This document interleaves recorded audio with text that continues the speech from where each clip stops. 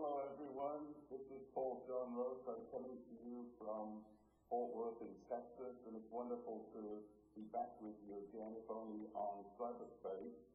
And I was told that you're studying various ideas around metaphysics and the principles of unity, and that this week the focus has been on the Christ within.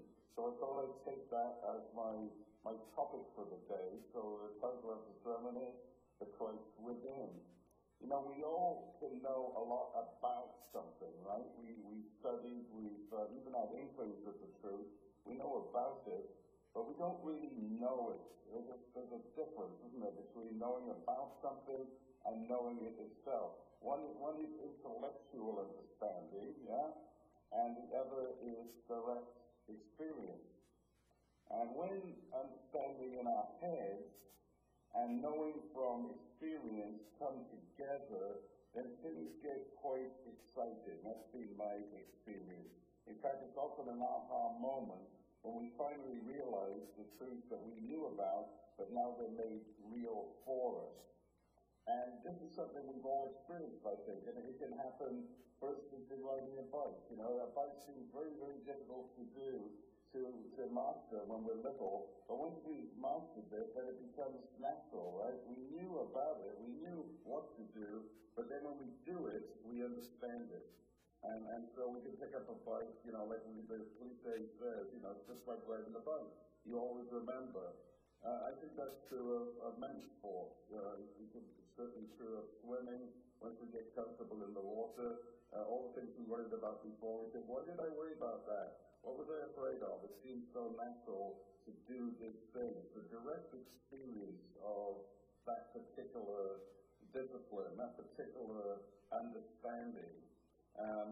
You see it, I guess, at its most wonderful in people who truly mastered their professions. Again, maybe that's sport, maybe that's repairing a car, maybe someone who is a philosopher or whatever, someone who is totally mastering their game and understands what they're doing. We see it with spiritual masters, right? They become very natural and simple because they understand these profound and complicated truths in an essential way. And therefore, there's a joy in listening to them speak about it. So, knowing about and knowing, right? Two different things, but when they're married together, then they become very exciting. You know, Jesus knew a lot about things. Obviously, he had great understanding. His knowledge was vast. You know, we're told in the Bible that at age 12, he went off and hung out with the rabbis and the priests in the temple, and his parents had to run and find him where they didn't know where he was. And he said, I'm about my Father's business. He was studying, he was understanding, or gaining an understanding of these profound truths. But there was still a difference, because it took the testing in the wilderness, right? When he went into the wilderness after 40 days and 40 nights, he was tempted by the devil in the wilderness. And we say he was tempted by his ego, his dark side, his adverse consciousness, which was trying to show him something of this world, whereas he was about something of heaven. Now, when he understood that he wasn't going to give his power to the world, per se, he wasn't going to turn stones into bread or jump off the temple or gain all the kingdoms of the world, because those were peripheral compared with his true task of realizing the limitlessness of God. When he understood that fully, something wonderful happened for him, right? He no longer had almost knowledge of the truth, then he had full knowledge of the truth, and he was able to say to his adverse ego, the devil, get behind me, you know, I need to move on now, I've seen something greater. And it's that kind of breakthrough again, of direct experience. This is why we love Jesus, I think, because he wasn't just teaching about the truth, he was the truth, he understood the truth completely, so it became him. Now, immediately following that was the baptism, right? The baptism by the river Jordan and the anointing. And the anointing is important because the anointing, the word Christ, the word Messiah means the anointed one. So Jesus in the anointing became the Christ. And I love that idea of anointing. It's the flow. You're no longer thinking about something, you know it, you're in the flow with it. And that, metaphysically for me, is the anointing. It is flowing through you, to you, in you, and through you, and then out to others, because then you become a blessing. So that anointing is receiving truth in a visceral and powerful way, in a very real way. We know we are one, and that's really what Jesus kept saying, the Father and I are one. I understand my oneness with everything. And everything becomes very simple, For Jesus it was just love each other, love one another. This is the essence of the flow, is the givingness of the flow. Once we receive it, once we receive it, then we give it, right? That's part of the way the flow works. And I love that. Some people say it's the flow of the pituitary gland coming down from our brains down into our body. If you're into that idea, which is linked with the chakras. And that may be true too, because what happens in a spiritual sense also is fulfilled in a physical sense. So it all becomes one. Most everything else, though, drops away, and all that's left is what is shining in us as love, of light, and as light. So that great Trinity. Everything else that we thought was so important is no longer important. We have become the Christ. Listen to the great Indian saint Ramana Maharshi. He was writing in the 20th century. He said, "Remain still." So many of the great saints teach us this. Jesus certainly did. The Bible says it. Become still. Be still. Remain still with the conviction that the self, with a capital S, the Christ, shows as everything yet nothing, within, without, everywhere. That's a pretty profound statement. Remain still with the conviction that the truth, the self, the Christ, shows as everything, yet nothing, within, without, everywhere. It's not something you could touch and gain. It's not something you have access to in the physical sense. It's something you could be, and therefore it's nothing in a sense, and yet it's everything. It's hard to describe, but it's very palpable. It's very real. And I love that idea. Just become still and recognize the truth of your own being. Now, all religions, right, have tried to create systems and terms that try and understand what the heck this is. There's nothing in everything. It's Christ's presence. And here's a little list. Buddhism is Buddha nature. In Taoism, it's the very name, the Tao itself, the way. In Hinduism, we have the Atman for the self. We also have Satchitananda, being, consciousness, bliss. Three aspects of that oneness. In naked spirituality, Great Spirit. In Judaism, Yahweh. In Islam, Allah. In Sufism, the mystical part of Islam, we have presence. And then in unity, the Christ within. However, here's the caveat. We could become lost in names, labels, concepts, and forms, right? So we know about things again. We think we know it because we have a label for it, but do we really know it? There's a wonderful image of the stained glass window. The early folks who were directly at one with the one were in awe of this light that they discovered. And they thought, wouldn't it be great if we created a church and celebrated that light, and we build a stained glass window that will reflect that light in a beautiful way. So they began to build a church with a stained glass window, and everybody was in awe about it. But as the years progressed, the new generations came, they didn't really see the light anymore. They just saw the stained glass window. And they thought, oh, really? I love how it's lit up, but I wonder how that happens. What is it exactly? They'd forgotten the essence.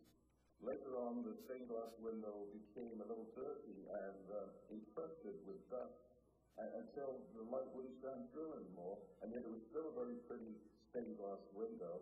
In fact, that generation had forgotten there was this light behind everything and thought that it was all just a part of the building, the fabric of the building. And it takes a new thinking, right, to to break through, to walk outside of the church, or to watch the window, or to smash it in some places. That's what iconoclasts are about, breaking of icons. It takes somebody with courage to dare to move beyond what's become occupied, dead, lost to the light. There's no real life anymore. And renewal movements, like Unity is an example of one. I think the Quakers is another example.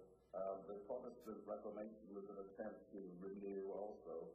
But particularly Unity now I'm talking about, it tries to return to the original revelation, right, where we knew about something and then we discovered it in its truth, in direct experience. It gets back to that, as Charles Fillmore called it, primitive Christianity. Back to the Christ within, right, the indwelling Christ. And yet, and here's the kicker, folks, we've come up with our own list of special terms, right, that nobody really understands except us or other people in New Thought to describe this beautiful presence.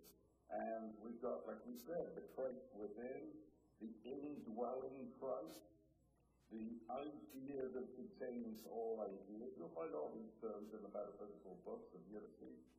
The idea that contains all ideas, that's the Christ.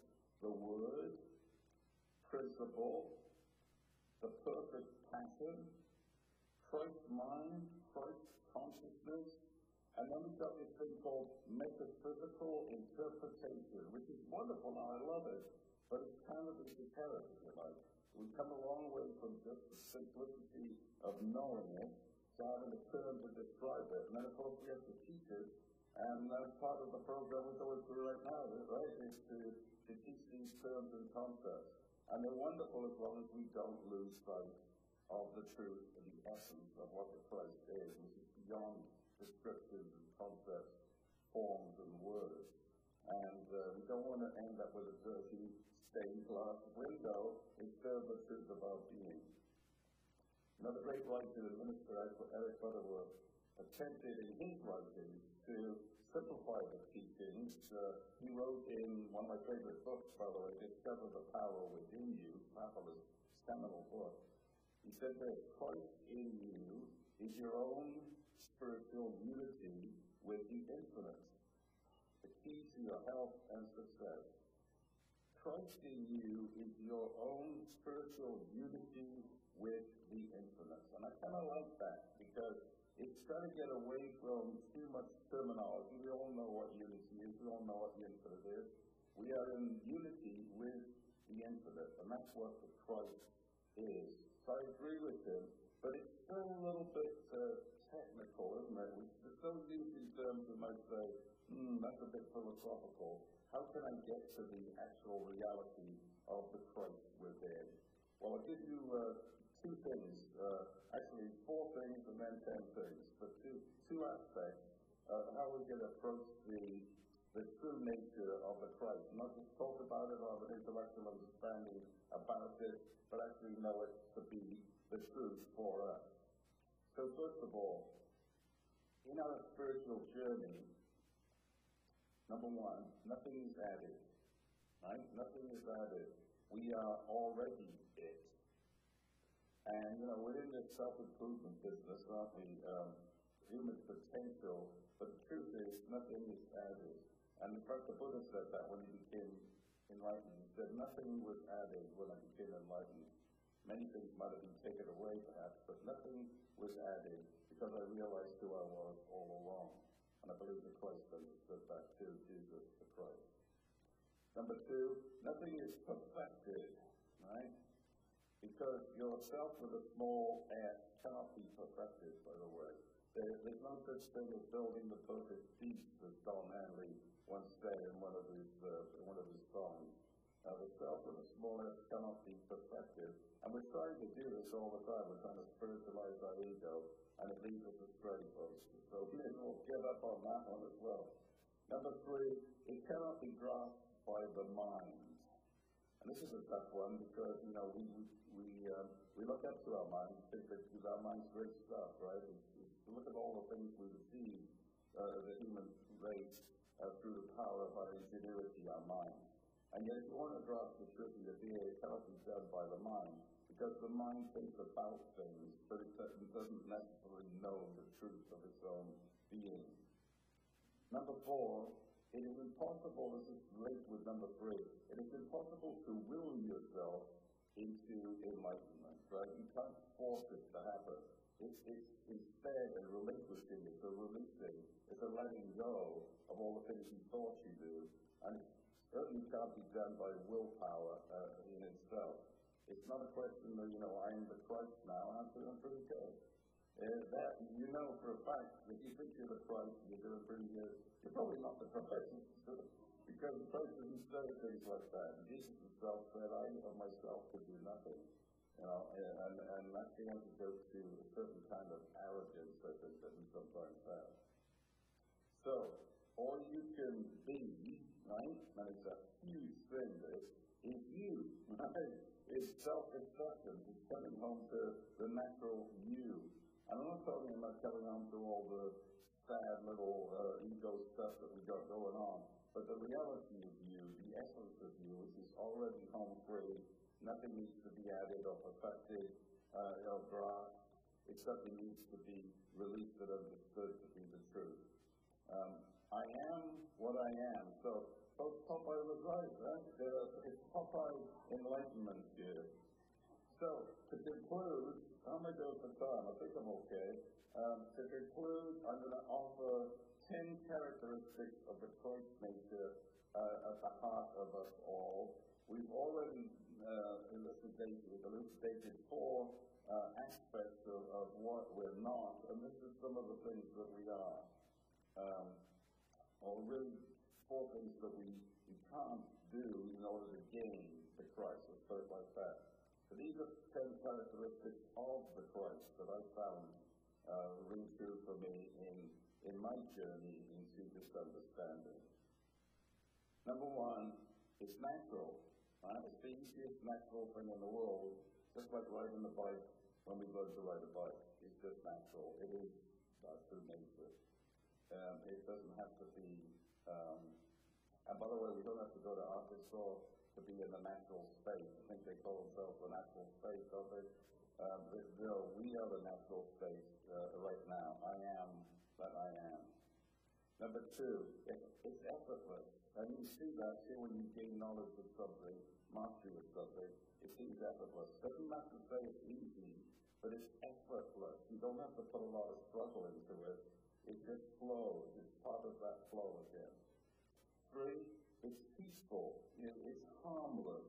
It doesn't want to hurt anybody, right? There's that sense of harmlessness or peacefulness about it. Number 4, it's light in 2 senses. It's light-hearted, right? It's buoyant. And we become buoyant and light-hearted. But it's also full of life. It's full of inspiration. It's full of new, wonderful, intuitive awareness that comes to us on a daily basis. 5, it's present to what is. It doesn't run away. It's here right now. We can be present to whatever is happening for us.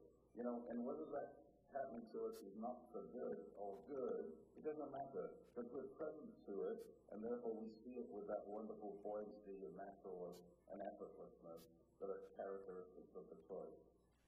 Because it's present to what is, it's observant. It can look. It's the observer of the world. And Unity talks about self-observation, which comes as an aspect of that. We observe it. We're paying attention. We're not lost in our thoughts of yesterday or tomorrow. We're here now. 7, it's joyfully grateful, right? We feel grateful for the gift of our lives, joyful and wanting to give more of this good and joy to others. 8, we are open, always open to the anointing of the infinite. As we put it earlier, Eric Butterworth put it, we are one with the infinite. And I love that, the anointing of the infinite. The infinite wants to bless us at any given moment. That's the grace of spirit in action. And so we're open to that anointing and we see good everywhere we go. Number 9, we're clear. We're clear. There's no longer confusion. I can see clearly now. All the rain is gone, right? There are no obstacles in my way. That great song, I think that's so true. I can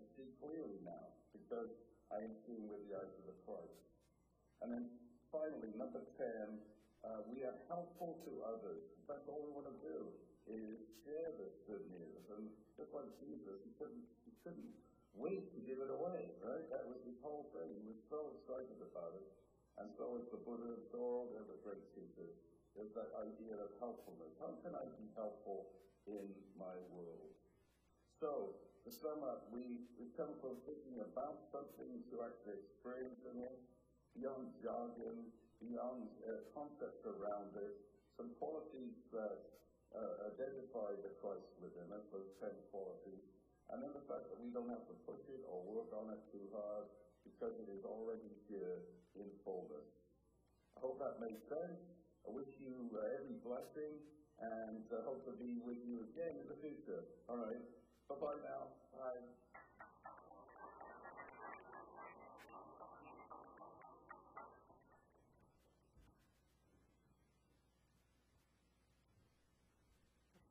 Song at the end of the fall program last year.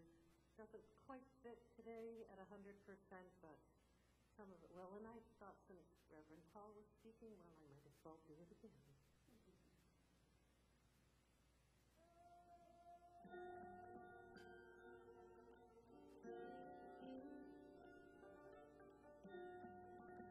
There's about a minute of music at the end of it.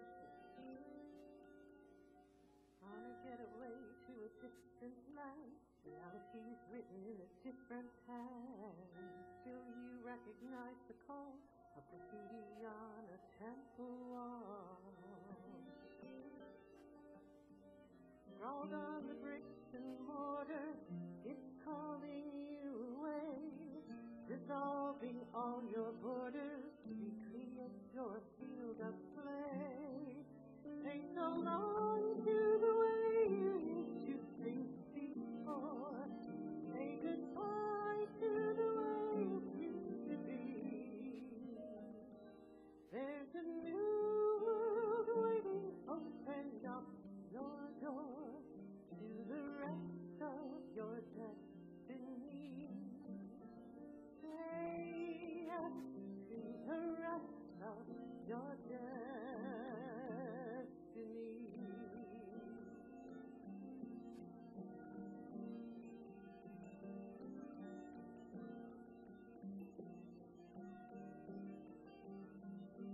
Look out, here comes a brand new plan. Folks back home will never understand how this man got a hold on you. Can't explain it, but you know it's true. This place feels like an old friend. You think it would feel strange. Yet now you're not afraid. Let your whole life change. Take so long to the way you used to think before. Say goodbye to the way it used to be. There's a new world waiting. Open up your door to the rest of your destiny. Say yes to the rest of your destiny.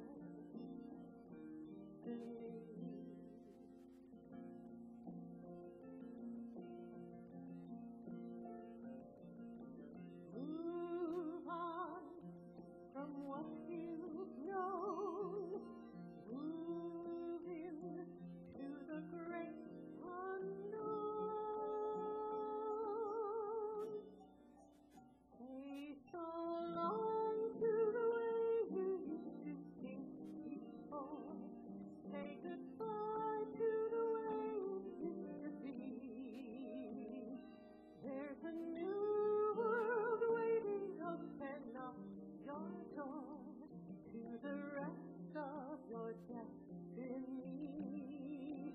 Say yes to the rest. Call for the best. Be left with the rest of your destiny.